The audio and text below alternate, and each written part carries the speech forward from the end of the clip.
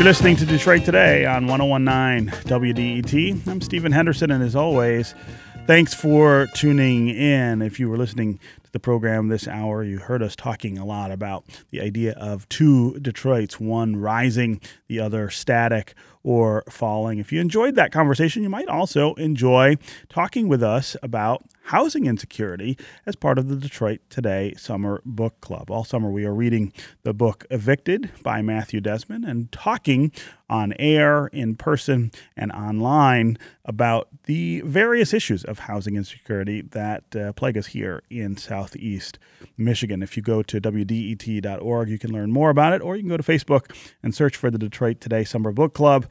Join us there.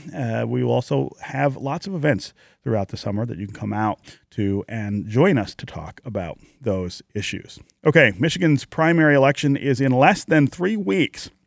And to help you prepare to vote, WDET and our partners in the Detroit Journalism Cooperative spent 2 full days interviewing the Democratic and Republican candidates for governor. Reporters asked a wide range of questions about education, the Great Lakes and water, roads, taxes, government transparency, marijuana, and other important issues in Michigan. And some of those questions came from you, the audience. You can find all of the work online at WDET.org/elections. It's made possible by the John S. and James L. Knight Foundation. Joining me now to talk about what the candidates said, specifically what surprises came, is Riley Beggin. She's a reporter at Bridge Magazine. Riley, welcome to Detroit Today. Hey, good to be here. Yeah. In your work, which we've linked at the WDET website, you picked out 5 surprising things that you heard from candidates. Let's start with the Democrats. What was unexpected in their answers to your questions? Yeah, so we've been following these guys for a long time, and there were still some things that came up that I'd never heard before. So I'll just lay it out. Abdul El-Sayed, one thing that surprised me from him was he mentioned that he would want to expand state resources to undocumented immigrants. Mm-hmm. I haven't heard him say that before. One thing in particular he said was that he wanted to give undocumented people access to driver's licenses and a couple other things like that. And actually, we in Michigan used to give undocumented immigrants driver's licenses. That became illegal in 2008, so that's kind of interesting. Yeah. One thing that Shri Tanadar said was, he's wanting to expand a lot of different programs in Michigan, some of them that would bear a pretty hefty price tag, and most of those hinge on a $30 billion bond over 30 years. Wow.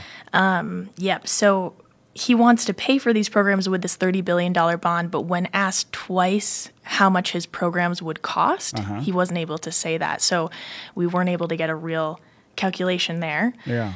And then there's the question about how much debt service $30 billion in borrowing would add to the yearly budget. I would imagine it's not a small number.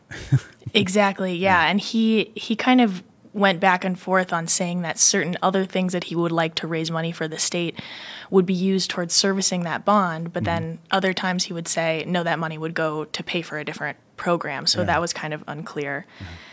Another surprising thing that Tanadar said was when asked how he would right the ship in case of a recession coming up, he pretty much pinned all of his plans on creating new construction jobs. He would put some of this money of the $30 billion bond towards creating jobs in construction, which would obviously kill 2 birds with 1 stone and fixing the roads in Michigan.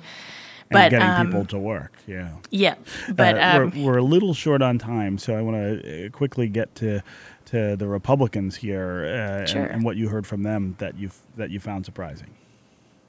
Yeah, so some of the surprising things from the Republicans, Senator Patrick Colbeck likened the possible expansion of FOIA to creating more opportunities for things like the Mueller investigation to happen.